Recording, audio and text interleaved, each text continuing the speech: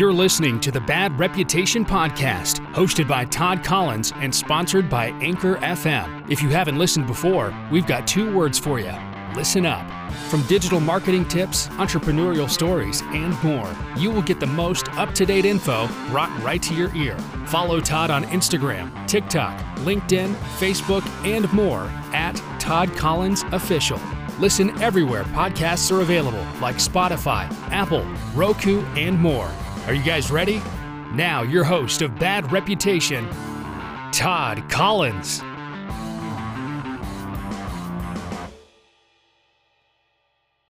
Hey guys, welcome back. It has been a little bit since I've done a podcast, and quite honestly, it's because I've been pretty busy.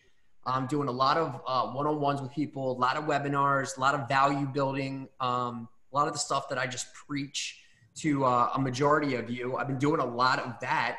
And our clients are still rocking and rolling, man. A lot of our real estate clients are still crushing it. A lot of our restaurant clients are still crushing it, believe it or not. You know, we're based in Maryland. Obviously we feel like we're held hostage right now. At least some of us do. And these restaurants are pushing through. But the real estate market and the real estate agents here in Maryland are doing a spectacular job. And I wanted to highlight a couple of those. And one in particular is a guy by the name of Chris Drewer. I know you guys have seen him around. I know you've heard of him. He's done quite a bit in this industry, especially in Maryland. And I decided that I want to have him on the show. And that's who we have with us today is Mr. Chris Drewer. How you doing, brother? Doing great. Thanks for having me. Of course, man. What's your, you and I have worked together on a couple things. What's your whole take right now on what we're seeing, within the market? I know the real estate market seems to still be in good shape, at least in this area. But what's your take on it? Is it still moving in the same direction it was? Has it slowed? What's the deal right now? It's pretty hot right now, especially if you are a seller and you're selling a house. Inventory is still short in most places. The rates are still really low. So buyers are able to buy houses for less than a rent payment. And for a little bit, it was a little shaky when this first all started because they tightened down the lending restrictions, and the credit scores were, you had to have higher credit score. Everything was kind of out of whack, but that's settled down a little bit. The rates have pretty much settled down where they are. If you have a really nice property in a good area, you're going to have, multiple offers in, a few days probably. So it's really a good market still, solid market. Yeah, it's funny because I think you and I have had this conversation before, but I was talking about 2007 and 2008. I remember going through that. I think I actually even purchased like my very first property in 2007. Yeah, it was 2007, and it was like a mad panic. And I know when everybody saw the stock market started to go with this, was starting to do that decline and that real big humongous dip that we saw, and the unemployment rates go up and all these other things. The first initial reaction is because of what happened in 2007 and 2008 was like, oh God, here goes the real estate market. Oh geez. And to me, it's like the real estate market and the car business, which were heavily affected during that time. Those are 2 actual industries right now that are doing really, really well. Like all my dealership clients, all my real estate agent clients and friends that are real estate agents, they're all telling me like, dude, we're fine. We're doing great. Right. I think one of the big differences then was there was an economic crisis, and we didn't have that coming into this. We were seeing appreciation back in 2007, 20% a year, and it could only do that for so long. People were taking out interest-only loans, negative amortization loans, and they just, at some point, the payment was high, and if they tried to refi or sell, they couldn't sell for what they bought. They were underwater. There's a lot of differences in that market versus this market.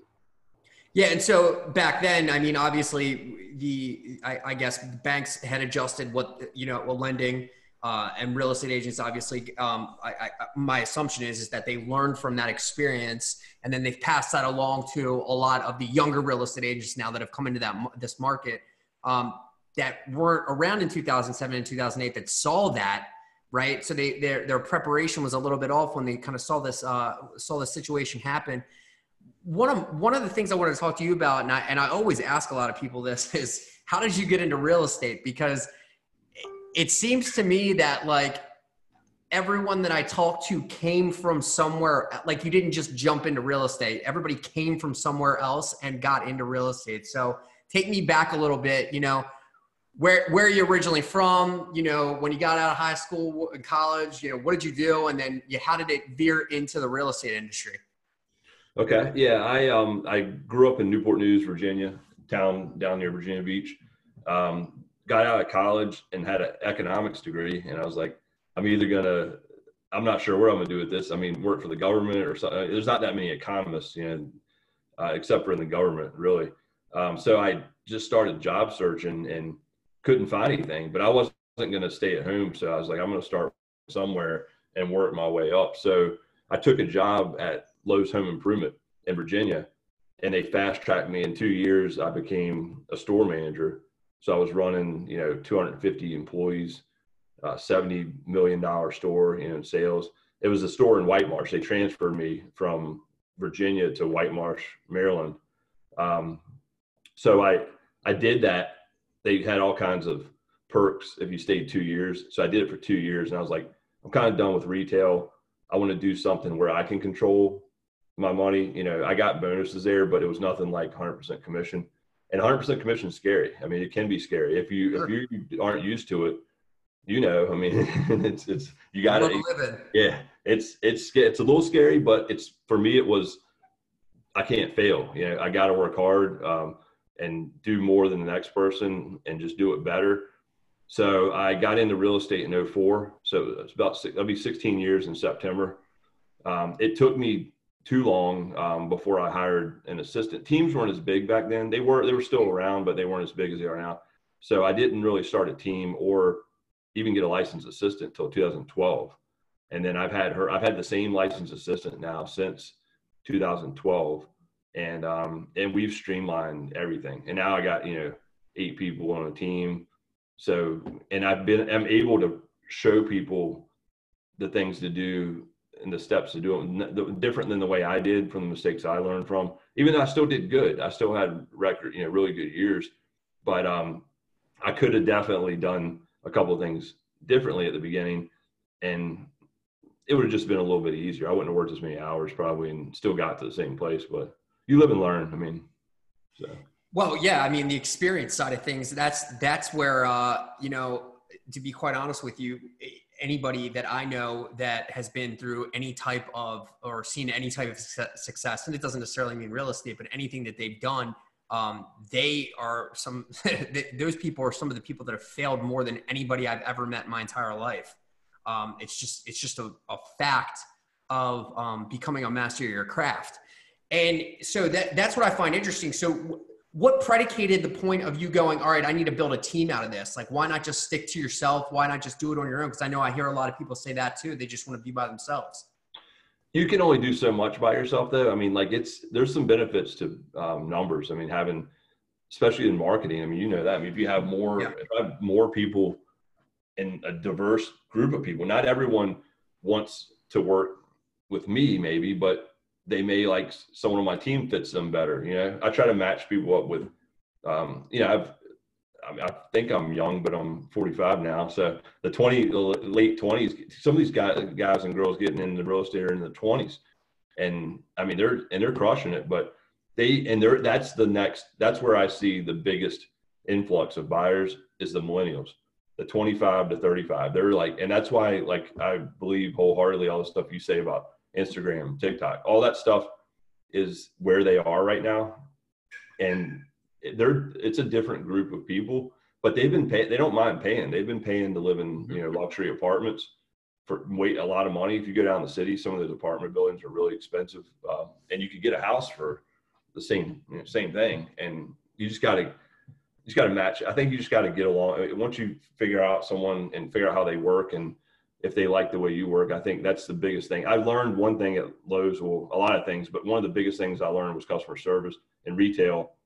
It's just like the food business, anything else or car. You have to take care of the customer. They have choices. And that was beat into our head there was, customers first. task later, so we did a lot of that. And I think a lot of places have gone away from that more than they used to. And that's why a lot of them aren't doing as well, I think. Yeah. I mean, I always with my team, I always use Amazon as an example, right? If you were to tweet out that you had an issue and you tagged Amazon in it, they immediately tweet you back and you get a direct message to your Twitter account from someone from Amazon, and they're immediately on top of it. And so, there's a reason why this guy is going to end up being the first trillionaire, in the history of the world. Right. And the funny thing is that Bezos gives you the secret every single time that he is asked the question on how has he been able to succeed. And every single time he says the exact same thing: customer service, better customer service. Never about price, never about money, because here's the funniest thing. And a lot of people don't realize this, but you can buy the same stuff on Amazon. You can buy that same stuff, if I'm not mistaken, from Alibaba or their direct competitor. I can't remember what it is, but you can always get it cheaper on this other platform. You just won't get it in prime sector delivery. Like the next day you have a 2-day delivery, but it's still cheaper. And it's interestingly enough, Amazon has become such a reliable resource and proven such great customer service that people don't mind spending a little bit more for the guarantee or the better customer service. If something were to go wrong, they know they can rely on that service is going to be there to back it up. And that's a real differentiator in the profitability scale of a business, and people still don't realize it. And you're absolutely right. A lot of people have gotten away from it. They just don't, and which is very odd to me, Chris, as from a digital standpoint, the communication sphere of, if I'm not happy, I have the ability to tell everybody very, very quickly and create a mob within minutes. You would think companies would have gotten on to this a little bit quicker and a little bit better as they've grown, but they haven't, sadly. Well, they use the technology to create more tasks. Right. Like tasks that they think are going to help, but they're actually people just like good old bashing customer service. They want, and that's one good thing I think about Lowe's and the length of time I've been in real estate. What you just said, if they know I'm going to be around, I'm not going to be gone in a year from real estate. They knew Lowe's was around when they bought their kitchen. It might have been more expensive, but if something happened, that company was there, and it wasn't like it was going to close down the next week. Right. And there was no warranty. Same thing that's how I feel with real estate. A lot of realtors, I don't know what the statistic is, but there's some kind of, I think it's 70% of people forget the name of their realtor after a year, which is mind blowing. But it happened to me when I bought my first house. I remember one lady that I bought a house from, but I don't remember the person who listed my house in Virginia. I don't even know her name. Yeah. And I mean, so, and that takes us to where where we are today. That statistic, there's a reason for that. And it's mainly because a majority of the real estate agents that you see out there that are branding themselves are really self-centering themselves toward, okay, got the client, sold the house or bought the house, whatever it is, job's done, on to the next one, which is, and I get that. Trust me, I understand it. Being in the same business we're in, I'm talking to a client signs on with us. And I set that expectation up front now, right? I'm like, look, you're not going to talk to me every single day. That's not how this works. And I let everybody know that, right? And you're going to be handed off to this person, and this person's been trained by me, and they're going to handle you. And, you try to set that expectation, and sometimes it works and sometimes it doesn't. But at the end of the day, it's the fact that if you are out of sight, out of mind at that point, when they have the ability, and real estate agents especially can live off referrals, right? I mean, you guys can live off of that. You would think that you would want to do something from a digital standpoint to keep that person, in your web after they either purchased a house or you help them sell a house. You would think you wouldn't want to keep them there, but it's just something that it just goes right out their mind. And they're like, on to the next one. And it boggles my mind. I just don't understand it. Yeah, so I'm starting to bump the digital up, you know that, but I've always done mailings, and I do like 13 a year to each person. So I do a lot of stuff that stays around, like the magnets, you know, for the fridge. I do football, baseball. I sent baseball out knowing they weren't even playing this year. I mean, I don't know when they will, but it's sitting on people. Schedule's still the same. Yeah, it's the schedule's on their fridge, and my information's there. I do Christmas cards, birthday cards for even like family members who didn't buy a house from me, but they're in the same household and maybe they're like 25 years old and they're going to buy at 30. They're always going to remember that some realtor sent them a birthday card though. And it wasn't like 200 people on Facebook saying happy birthday. Cause you forget, you don't even remember who in a day on your birthday. You can't tell me you can remember everyone that says happy birthday on Facebook. When you know, it's, yeah, not to cut you off, but it's interesting you say that. So I have a quick story. It's I had a client of mine, Dante Liberatore. You know Liberatore's restaurant. Yeah. And Dante, for one day, just out of the blue, man, he must have sat down and he wrote a letter, handwritten letter to me, and it was like, you know, you're doing such a great job. This is, I mean, I can tell you, like, I'm so proud of the stuff that you're doing. Everything that you've done for me so far has really helped me and all this other stuff. And I'm sitting there thinking to myself, I'm like, this guy really, like, he didn't have to do that. So it's like when you talk about letters, man, I mean, for somebody to sit down, write something to you and put it in the mail and send it to you, that's a big deal, man. I mean, with the world that we live in, the age that we live in, where we can pick the device up and we can text in a second, you know, even if the feeling's still behind it, it's not the same. It doesn't have the same impact as some of that old school kind of, you know, follow up or customer service that we're talking about. But it is pretty interesting, and it's cool that you still do that. Me personally, you'd be hard pressed for me to get me to invest in magnets and send them out or whatever. But, I still believe that those types of tactics are valuable if they're handled and they're done the right way. Right. No question about it. And the other thing I did during this, everyone was freaking out when this happened. They're like, what are we going to do?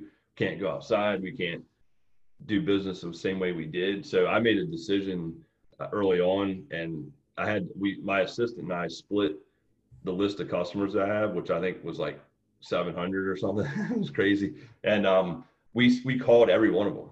Every single one of them, and said, we're not calling for business. We're calling for a wellness check to see how you're doing. And we were able to type. I have a service where the back end of it, we could type in what the people said, so I could see it and she could see it.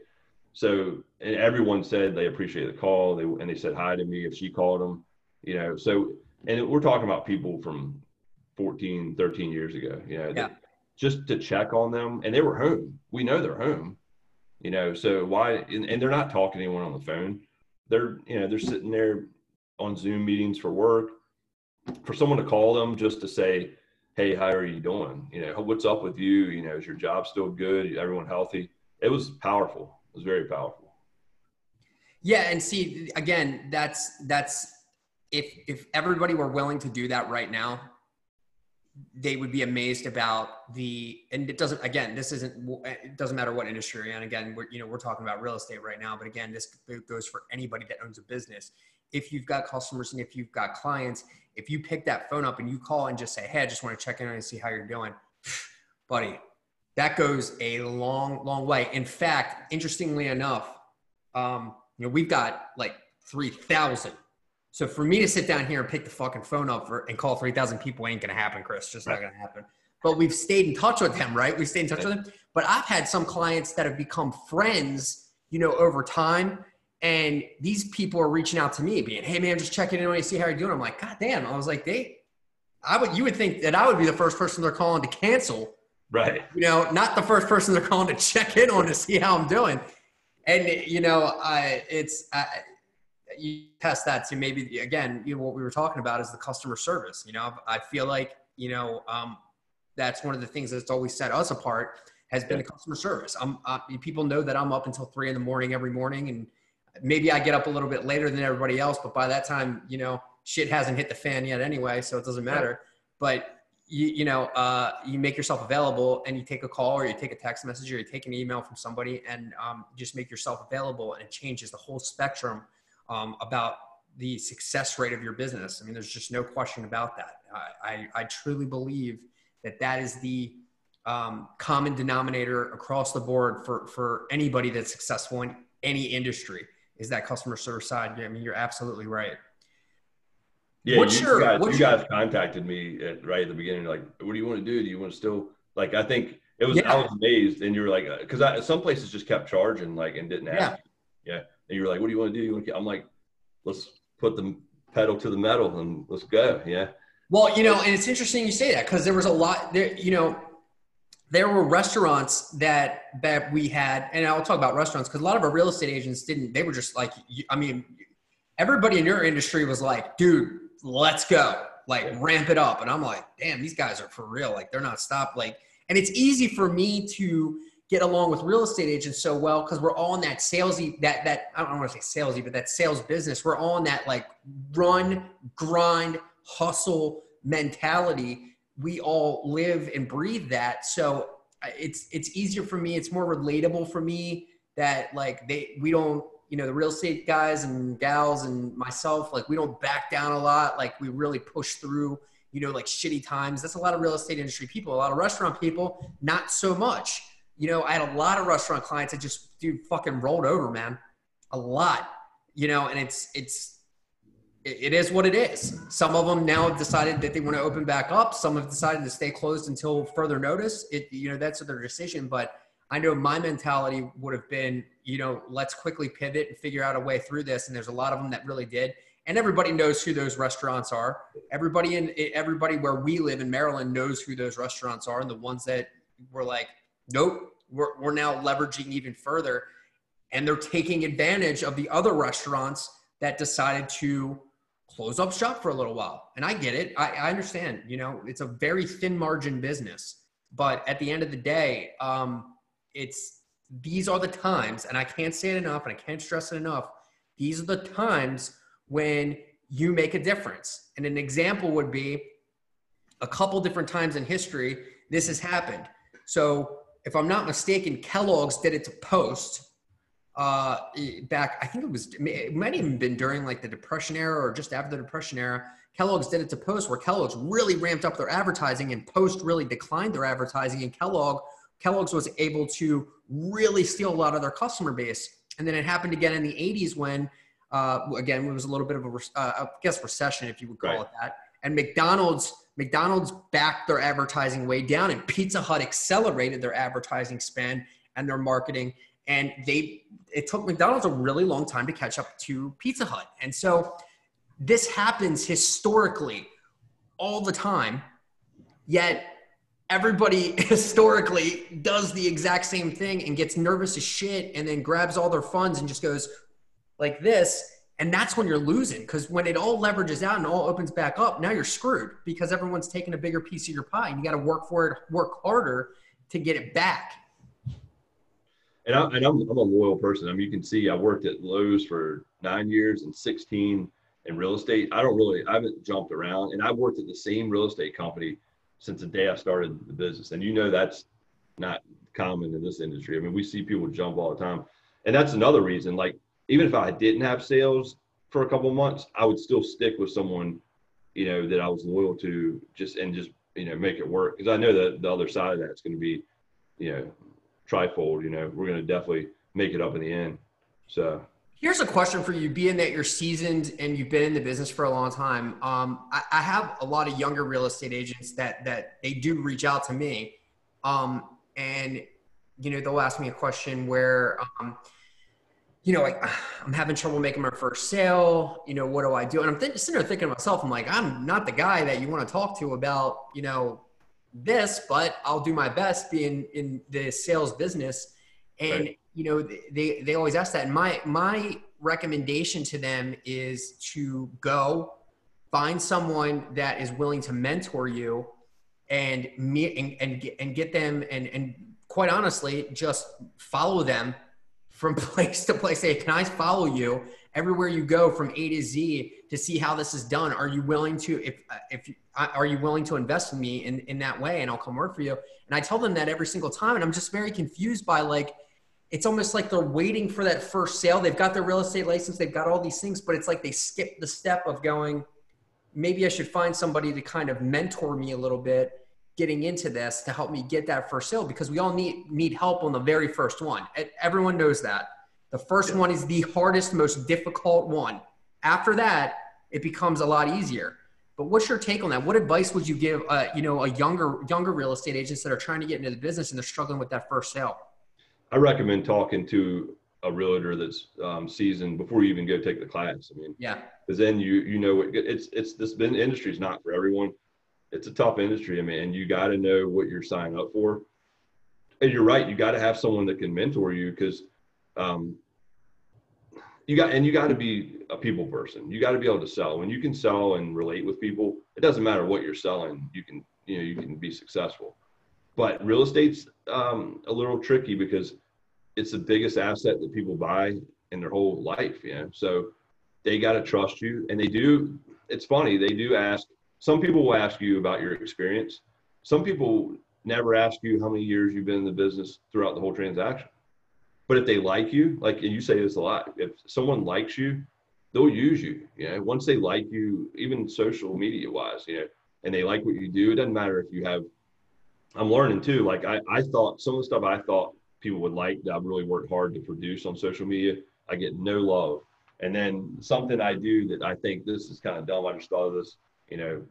Took me 2 seconds to do, and it blows up, and everyone likes it. And it's because you just got to be real, be you, and be real. And then you can learn the processes. They're not the hardest to learn, but you just got to really have people have to trust you, and they have to believe that you're looking out for their best interest. I say if you can do that, I think that you'll be fine. Yeah, and that's where I feel like they struggle the most. I think it's the fear of the sale that stops them. They're afraid of those questions that you just said, right? Like, I mean, every salesperson, no matter what they're selling, but especially a real estate agent, if their potential client is going to say, hey, how long have you been in this business? It's going to be me trying to vet you of the experience that you've had in situations like this. And you say, well, this is my first sale. Of course, that's going to create some anxiety in the client. I mean, obviously, which is why, again, my recommendation is always find someone who can mentor you. They'll probably help you get your first sale anyway. Right. And then, you know what I mean? And then go, okay, so you see what I did there? You see how I did this? All right, now let's try it on our own. And again, this is the reason I asked you that question is because sometimes it's like when your parent tells you something and they don't listen or they're not comprehending it. But then when, Mr. John across the street tells them that, they're going, oh, yes, sir, Mr. John, I totally get it. Yep, 100%. You look at your kid like, what are you, a fucking asshole? I told you that 20 times. Now you're listening to Mr. John. They just need confirmation.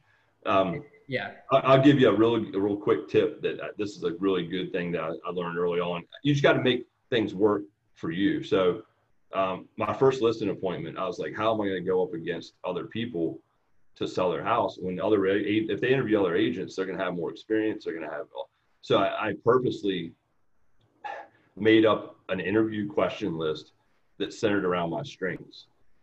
And when I was done, when I went there to talk to the people, I said, do you have a list of questions to ask other agents? And they said, oh no, we never thought of that. I said, well, here's a good one you can use. And it was all set up for me. Like it was set up to go off my strengths. And then I had an advantage because I knew the answer. I knew the questions, so I was able to have the answers. Whoever else they interviewed was not going to see the questions, and they would never know what was coming, and they probably wouldn't even expect to have questions asked. So what I said was, how many years? I said I had 8 years in housing industry experience because I was at Lowe's. So you have to find something that you can like parlay into the business and make it work for you. Sorry about that. Did you miss all that? I did, but it's okay. I was on a roll there. All right, we're still recording, so we'll keep going because Chris had something really good going on there, and I want him to continue this. We had a little bit of difficulty there, but we're We're still rolling. So go ahead. You I dealt with the basically said, situation. when I went to my listen presentation, the first one, I made up a set of questions that centered around my strengths and said, hey, do you guys have questions to ask the other agents? And they said, no, we never thought of that. I was like, here's some questions you should ask them. And they were all ones I made, and I knew the answers to them, and they were centered around my strengths. So then the other people were coming in, the other agents, they're not even expecting to have questions asked, and they don't know what they are, and they might not be their strengths. So basically, I came in the business the first month and said I had 8 years of housing industry experience from Lowe's. I didn't say from Lowe's, I just said 8 years of housing industry experience. So that sounds like I'm experienced. It wasn't in selling real estate, but it was, I knew everything about a house because I was in a home improvement store. So I think you just have to, when you're really young, you don't have a lot of that life experience, but you have to have something that you can parlay into real estate, that you've done in your life, whether it was a job. Like I also worked at Busch Gardens, an amusement park in college. I ran the cash office. It was like a casino in there. We had, it was crazy, but it was a good experience. It was a really good experience. And so you got to have some sort of experiences in life that you can immediately use in the business, even if you haven't sold a house yet. Yeah. I always recommend to anybody that's getting into or is thinking about getting into any type of sales. Quite honestly, I always say to everybody, I'm like, go get a job at a car dealership selling cars. And majority of the time, that's going to be the best training that I can tell you this for a fact. That is the best overall sales training I have ever had in my entire life, especially from the standpoint of overcoming objections and especially from the standpoint of mentorship. I was lucky. I was real lucky. I was mentored by some of the best guys and gals in that industry. They saw something in me. I don't know. I mean, I still believe it was work ethic. They saw that I was the first one to show up and the last one to leave, even in my 20s. Right. It was just one of those things. And so they were willing to, and they saw that I was willing to, that I wanted to learn from them.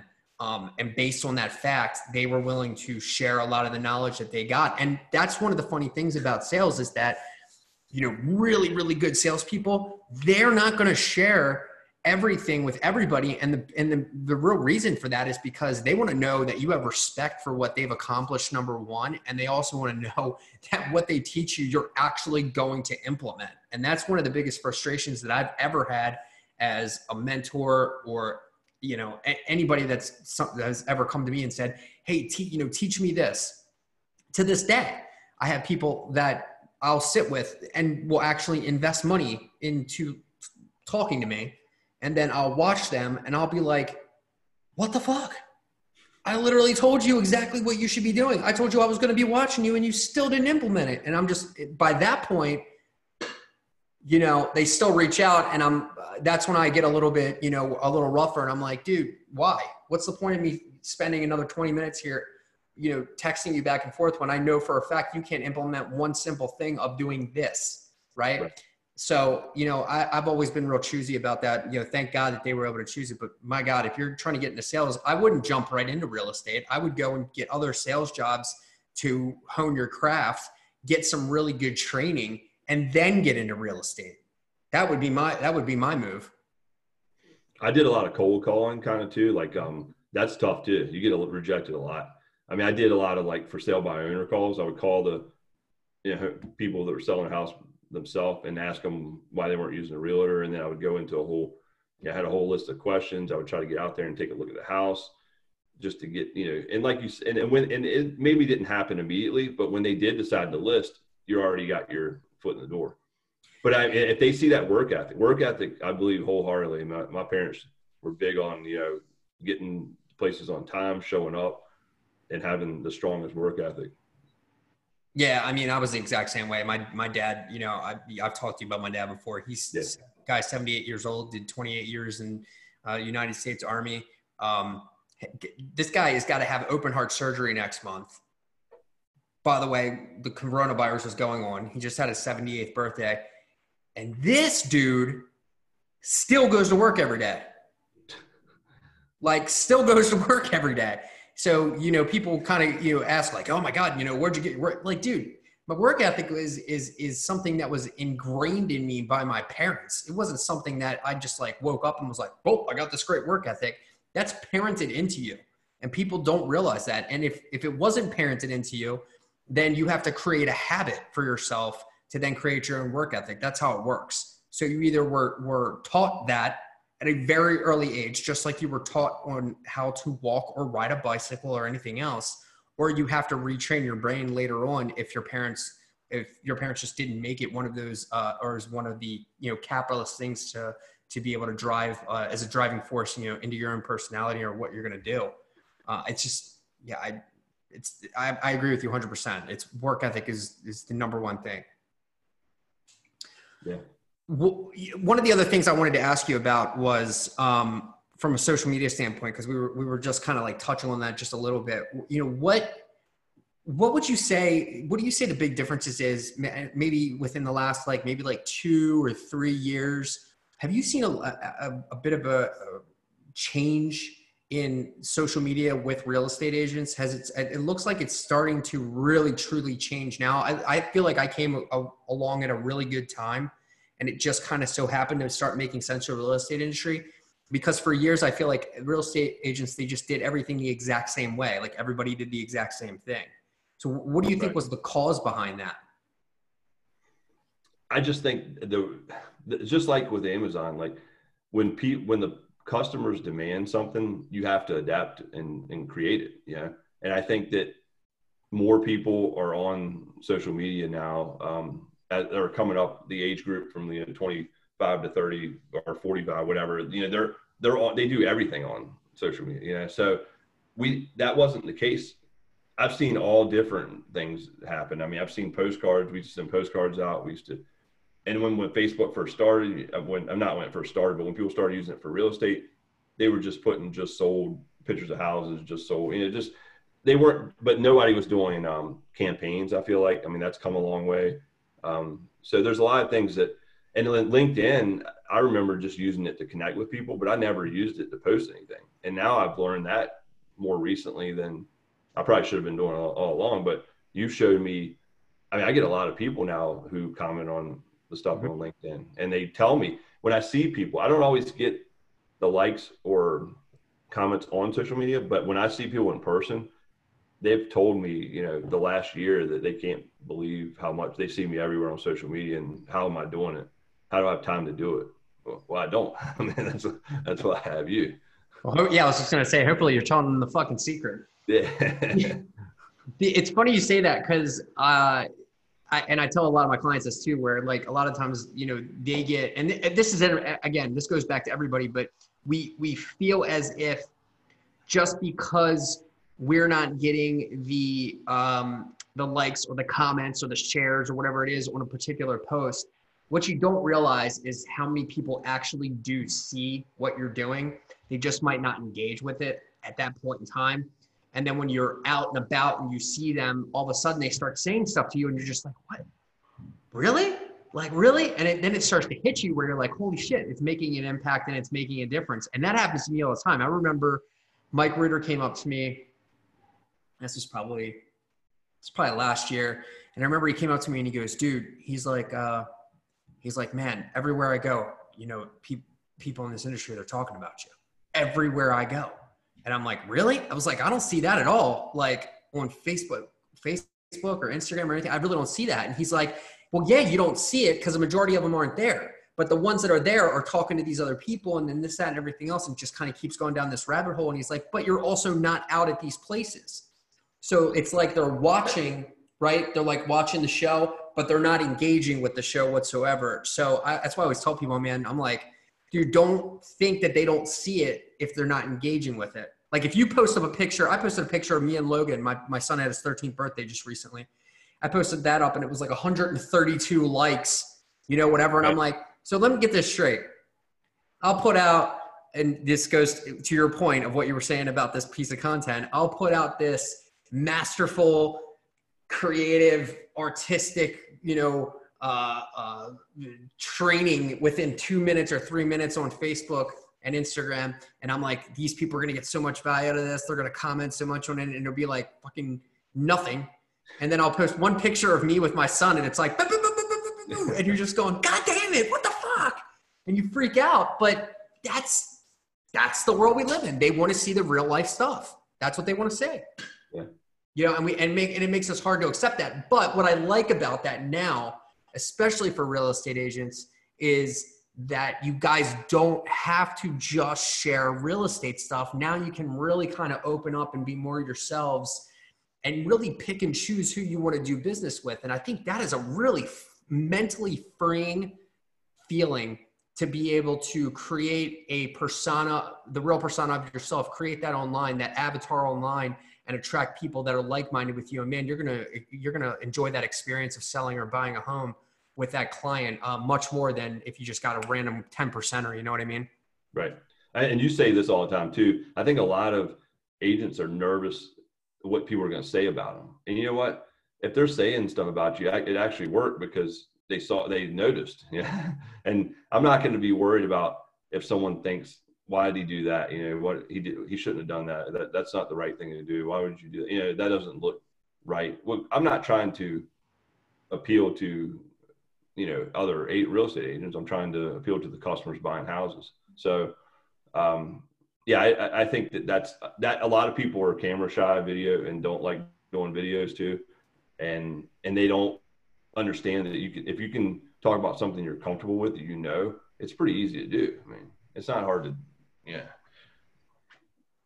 Well, they paint themselves in a corner, Chris, because, and, you know, again, you know, these are all coming back to things that we've talked about, is that if they're not comfortable in video, there's other ways to communicate a personality, right? Sometimes, and there's some of the most successful people that I know don't do any video at all on social media and have some of the most popular, well done accounts and heavily followed accounts that are out there. I mean, a lot of my friends that like guys like the Angry Bartender. Look, first of all, not a lot of people know this, but a lot of people don't know if that person's a guy or a girl. They don't know the person's real face. They don't know the person's real voice. In fact, he or she is going to be on my podcast probably next week. There's a voice changer thing that we're doing and all this other stuff. This person has never done anything like that. And it's just based off of memes. My other friend, the Honest Restaurant Manager, he's another guy who just wanted to be well known on social media. And one day he just switched it up and he was like, you know what I'm going to do? I'm just going to tweet out what I really fucking feel every day, screenshot it and screenshot those tweets and put them on Instagram. Now this dude, each post on Instagram, you're talking 8, 9, 10,000 likes on one Instagram post, dude. And this guy's still a manager at a restaurant, right? That's crazy. But he's getting, I mean, other deals from other places. And this is just a guy who just tweets out his feelings. So it's, you know, by not being yourself, and this is one thing that I would love for people to take away from this podcast, by not being yourself, okay, you have no idea the opportunities that you're missing online. True. That is such a impactful statement, because I've talked about this before. You're extremely special and different in every single way to other people. And unless you're your real self, especially online from a transparency standpoint, you'll never really know how many other people out there feel or think the exact same way you do until you actually put it out there. And I think that's why people relate so well to me, is that I say things, and this is one of the things that got me in trouble growing up. But I say whatever the fuck I want to say, and everybody's thinking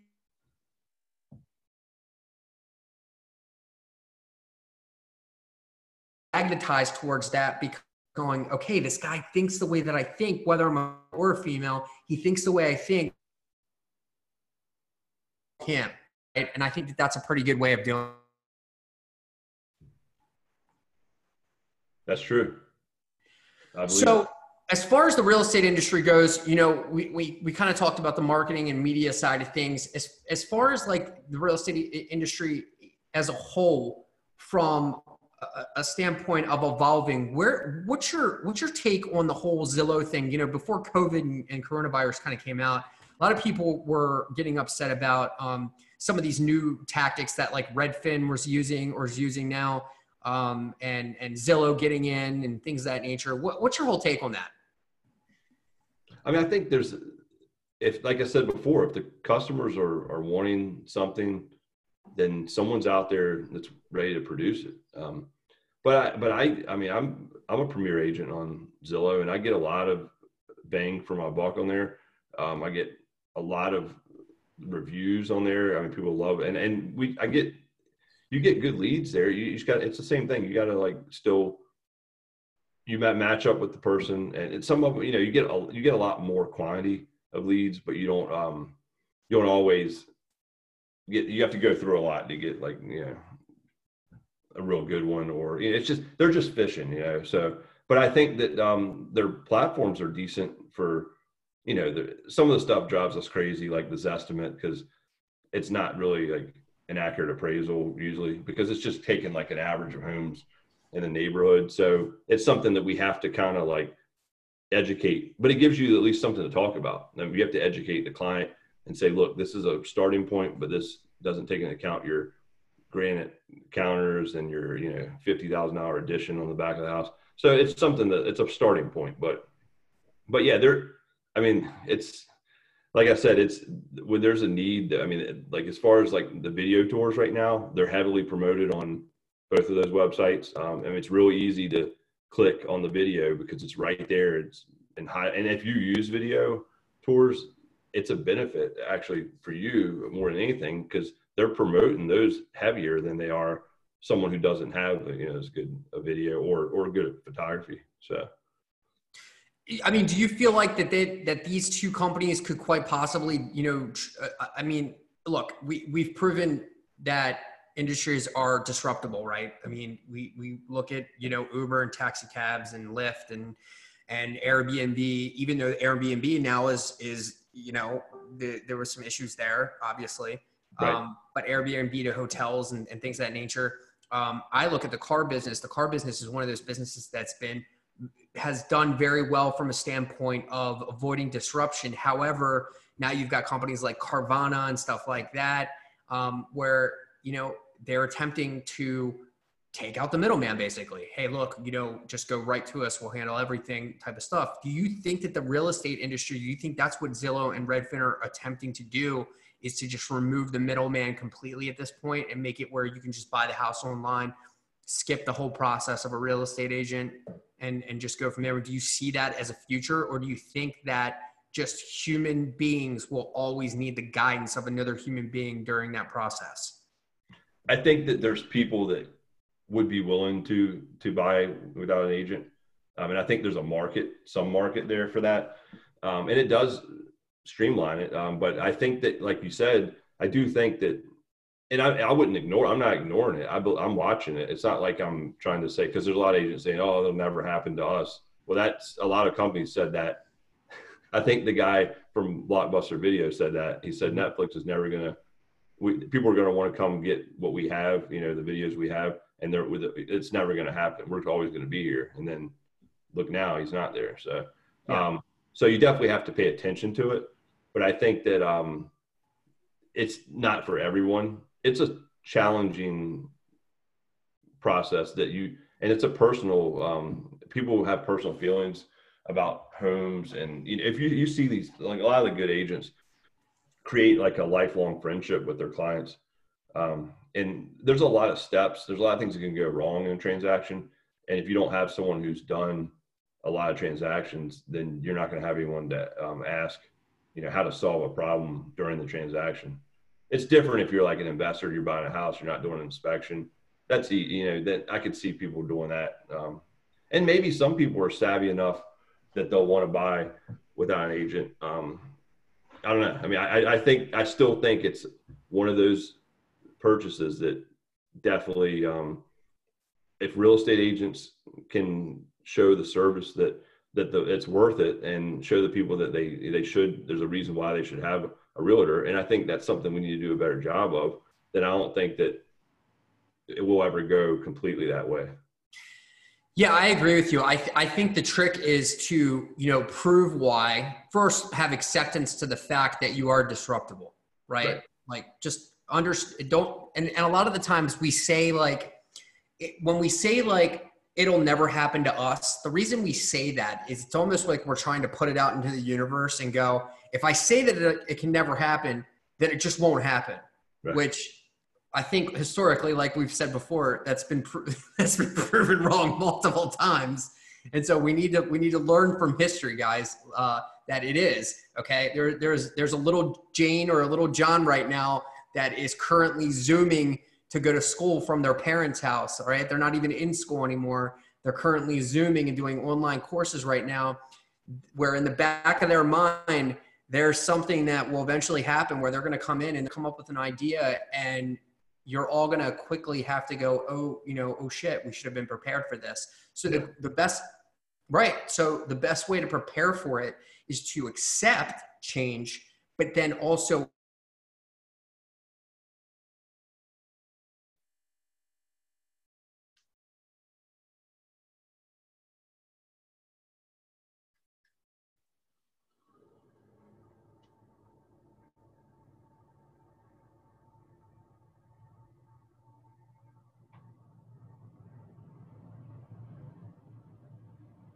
all of us pretty much can do virtual business and get it done. I mean, right now, I'm sure that you have been able to close sales virtually. Would I be incorrect in saying that you've been able to do that? No, you're right. I mean, I've done buyer consultations with the lender and the client all on Zoom, so we could do it all at once. And then if they had a question for the lender, we're all right there. It was like we were right in the same room, and we didn't, takes so much less time. You don't have to drive somewhere. Went from an hour meeting to a 15-minute meeting. And I've done Zoom listing appointments where people have actually walked me around their house on their iPad, and I've looked at it, and then they sign a listing paperwork, and I didn't even go there. So, and people have made offers just through video. And they've done maybe you have to tweak it a little bit, maybe do an addendum that says this is contingent on the buyer actually seeing the house, before at the inspection or whatever. So.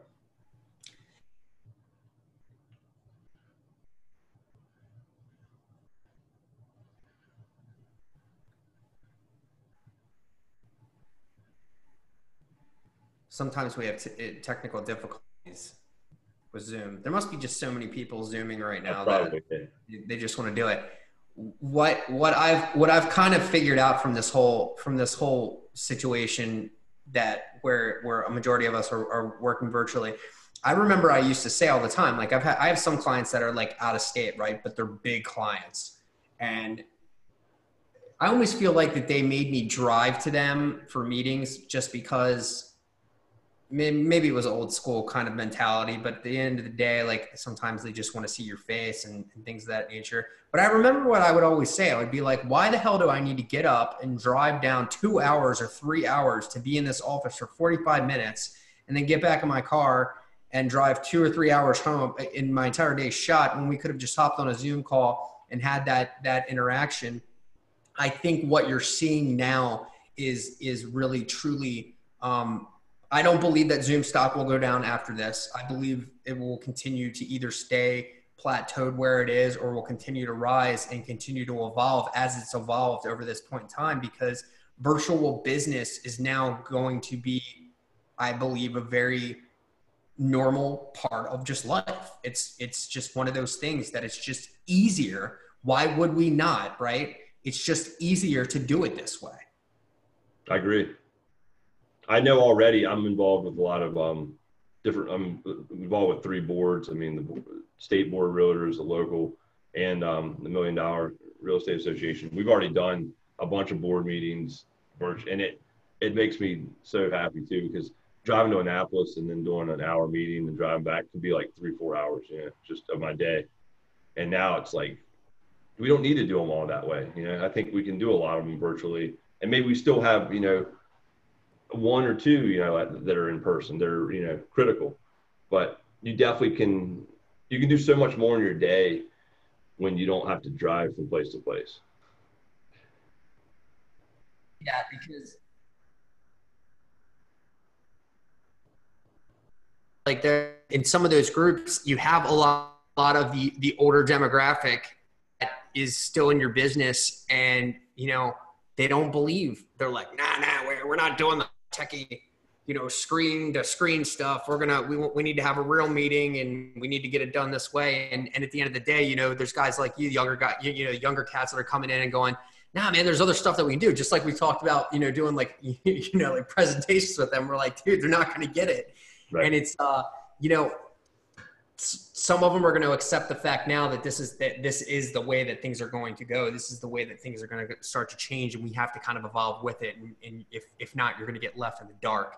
And I believe, that's again why I call this a control at the lead. I believe that it is a wake up call to a lot of those people going, we probably should have started doing some of this stuff sooner. Now that we have to do it, now we've realized that this is a much easier way of life to be able to get things done.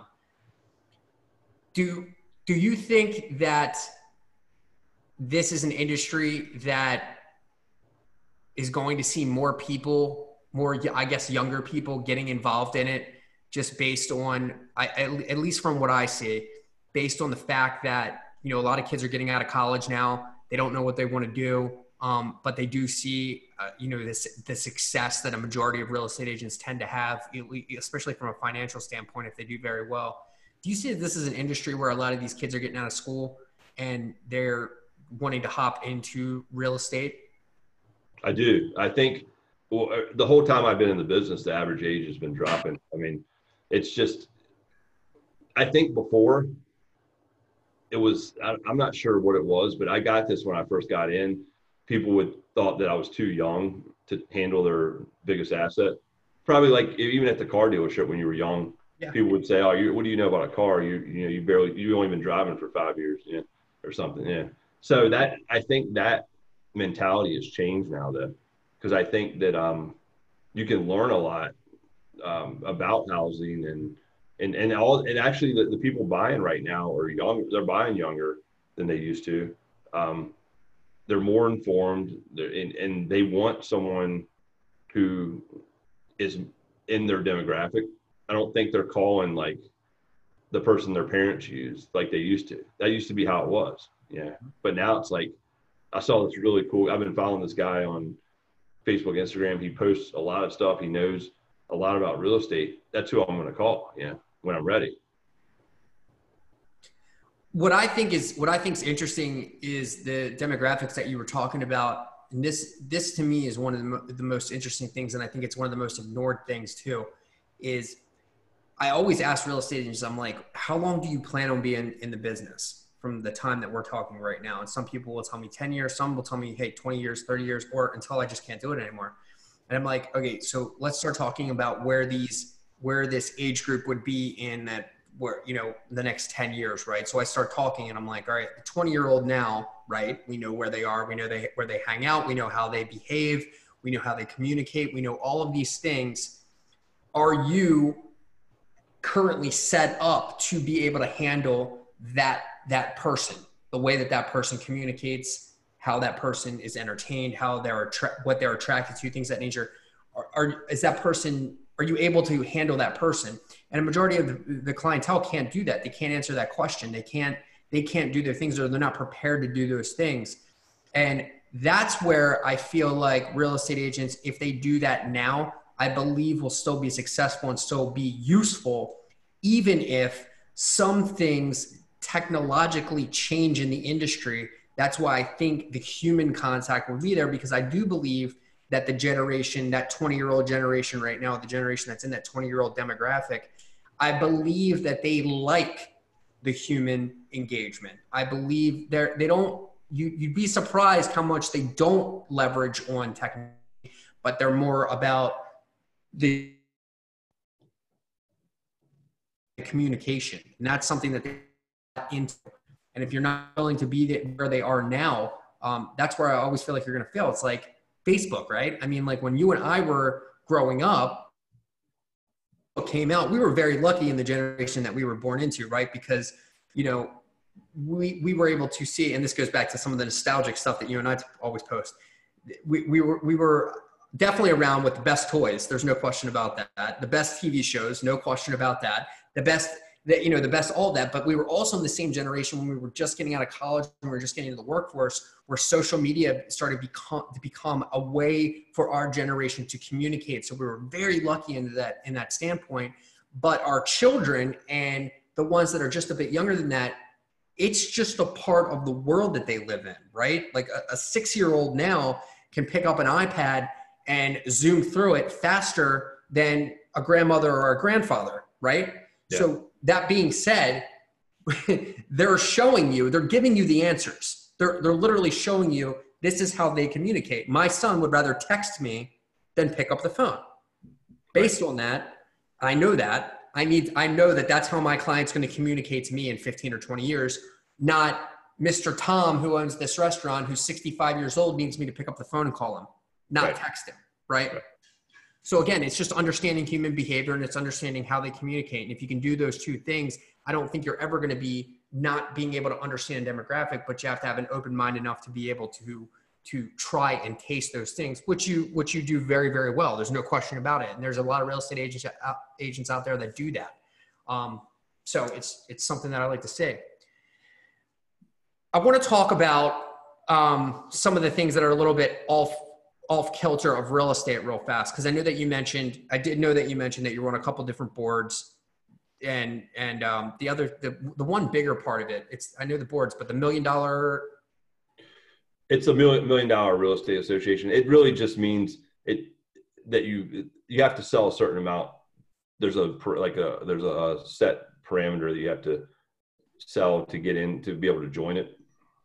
When it was started, I think house prices, they were a lot lower. So it was probably $1 million. We do $2 million now for this in a year, but that's, and that still allows a lot of people to join it, but it's really more of a social club. We have a lot of speakers, and we do a lot of fundraisers too for places to help out. So, and that's one thing that I've seen real estate agents that have no problem, the community, from a community standpoint. If you're going to be a real estate agent, you better be damn sure involved in the communities that are around you, or your success rate in that industry is not going to do very well whatsoever. There's no question about it. I've never seen an industry be more involved in community and in fundraising than I've seen with real estate agents. That's true. I love that too. I love the interaction with the community, and like every board I'm on, we do a lot of like fundraising. We do a realtor care day every year where we go out and volunteer, and we go from county to county and just try to figure out what they need help with and what we can do. And you're talking like agents coming in and doing manual labor, donating money. I mean, it's insane the amount of community involvement the realtors have. It's just so many of them, man. I mean, I will tell you that a majority of the ones, including yourself, that work with us, most of them are the ones that are the most involved in communities and giving back. And, to me, there's something to be said for that. And they are happy enough to involve me in it, which is really cool. One of the reasons I wanted to get off the real estate thing for a second is because I know you're a big CrossFitter, and I got real into fitness. And oddly enough, us both being in our 40s, we're just realizing, right, how important it is for us to take care of ourselves, or we're not going to be able to keep our girlish good looks. And that being said, I want to go through this because this has been an interesting time for a lot of us that are so used to going to the gym every day. I'm a big gym guy. I go to the gym every single day. That's my time to, clear my head and everything else like that. I know you go to CrossFit, and I know you do some other activities. But whenever I talk to anybody, I always want to get some sort of experiences from them or something that they can offer and share with the people that are listening, because there's more to people than just what they do for a living, right? I always say that about myself, and I know that about you. I know that you like being physically active. So we always want to do our 2 questions, 6 answers type of thing. So the first question I want to ask you is, being that you're in CrossFit, that you're still actively in CrossFit, we were just talking before the episode that you're still going to CrossFit right now, which is awesome. And you're in the place that you're going now.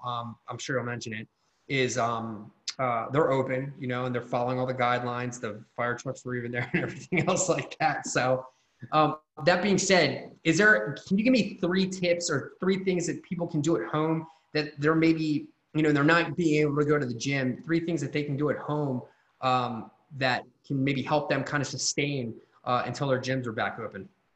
Yeah, we actually did our gym, and the gym is CrossFit Baltimore. It's in Rosedale, Maryland. But we did Zoom classes before we were able to open the outside portion. And it was very creative.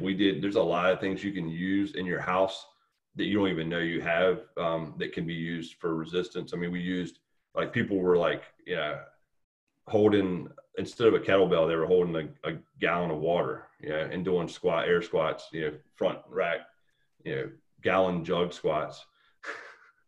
Just using a broomstick instead of a bar to do weightlifting technique work, because that's all they had was a broomstick, that they could use to practice, clean up their lifts. And that was one good thing that we did, was we cleaned up a lot of the technique work.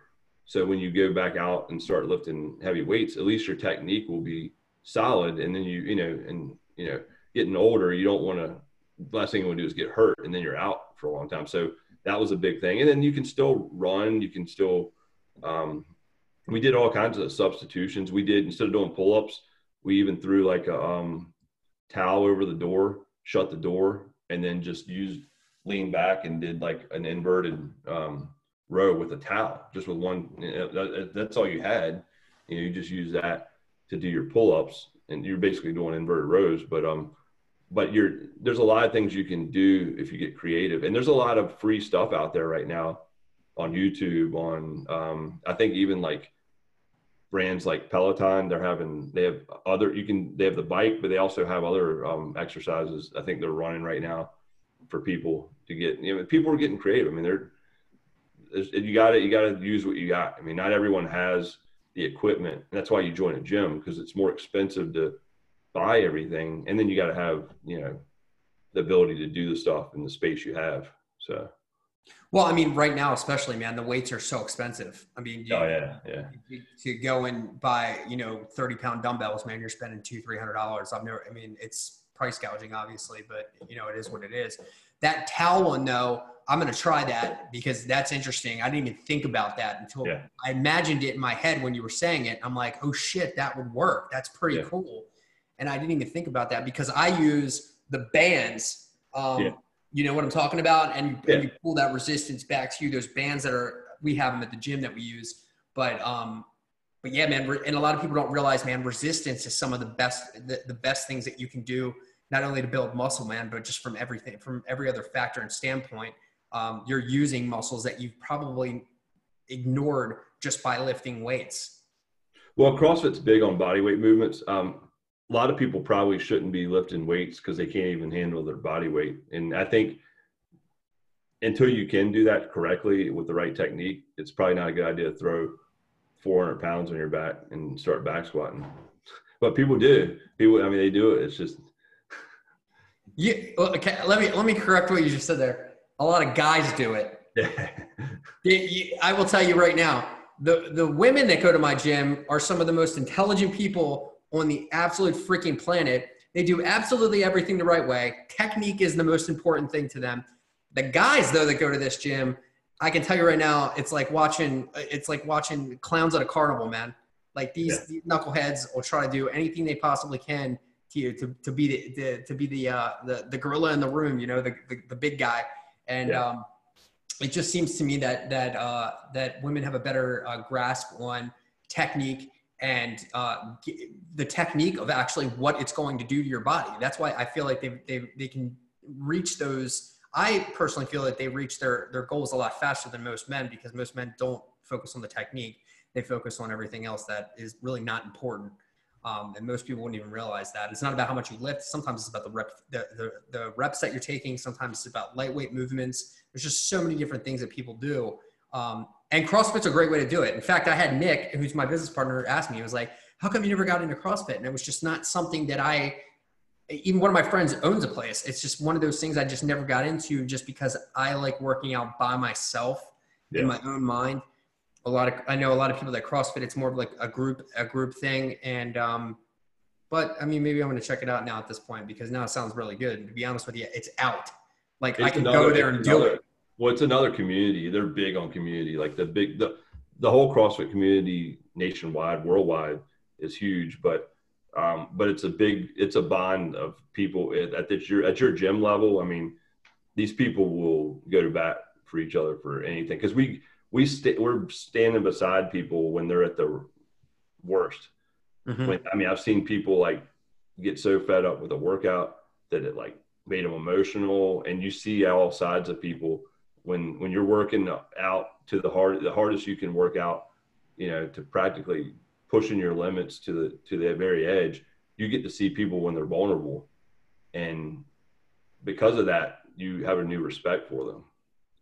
Yeah, and I also think it goes down to the same situation is that a lot of the times we never really get to our true potential unless we have somebody else who is holding us accountable. And I've said that before, but a lot of us don't. And if some of us need groups like that to be able to do it. I know she goes to Orange Theory, and she likes that group effort type of stuff. And but it's never been my thing. I always like doing stuff alone anyway. I'm more of that lone wolf kind of guy.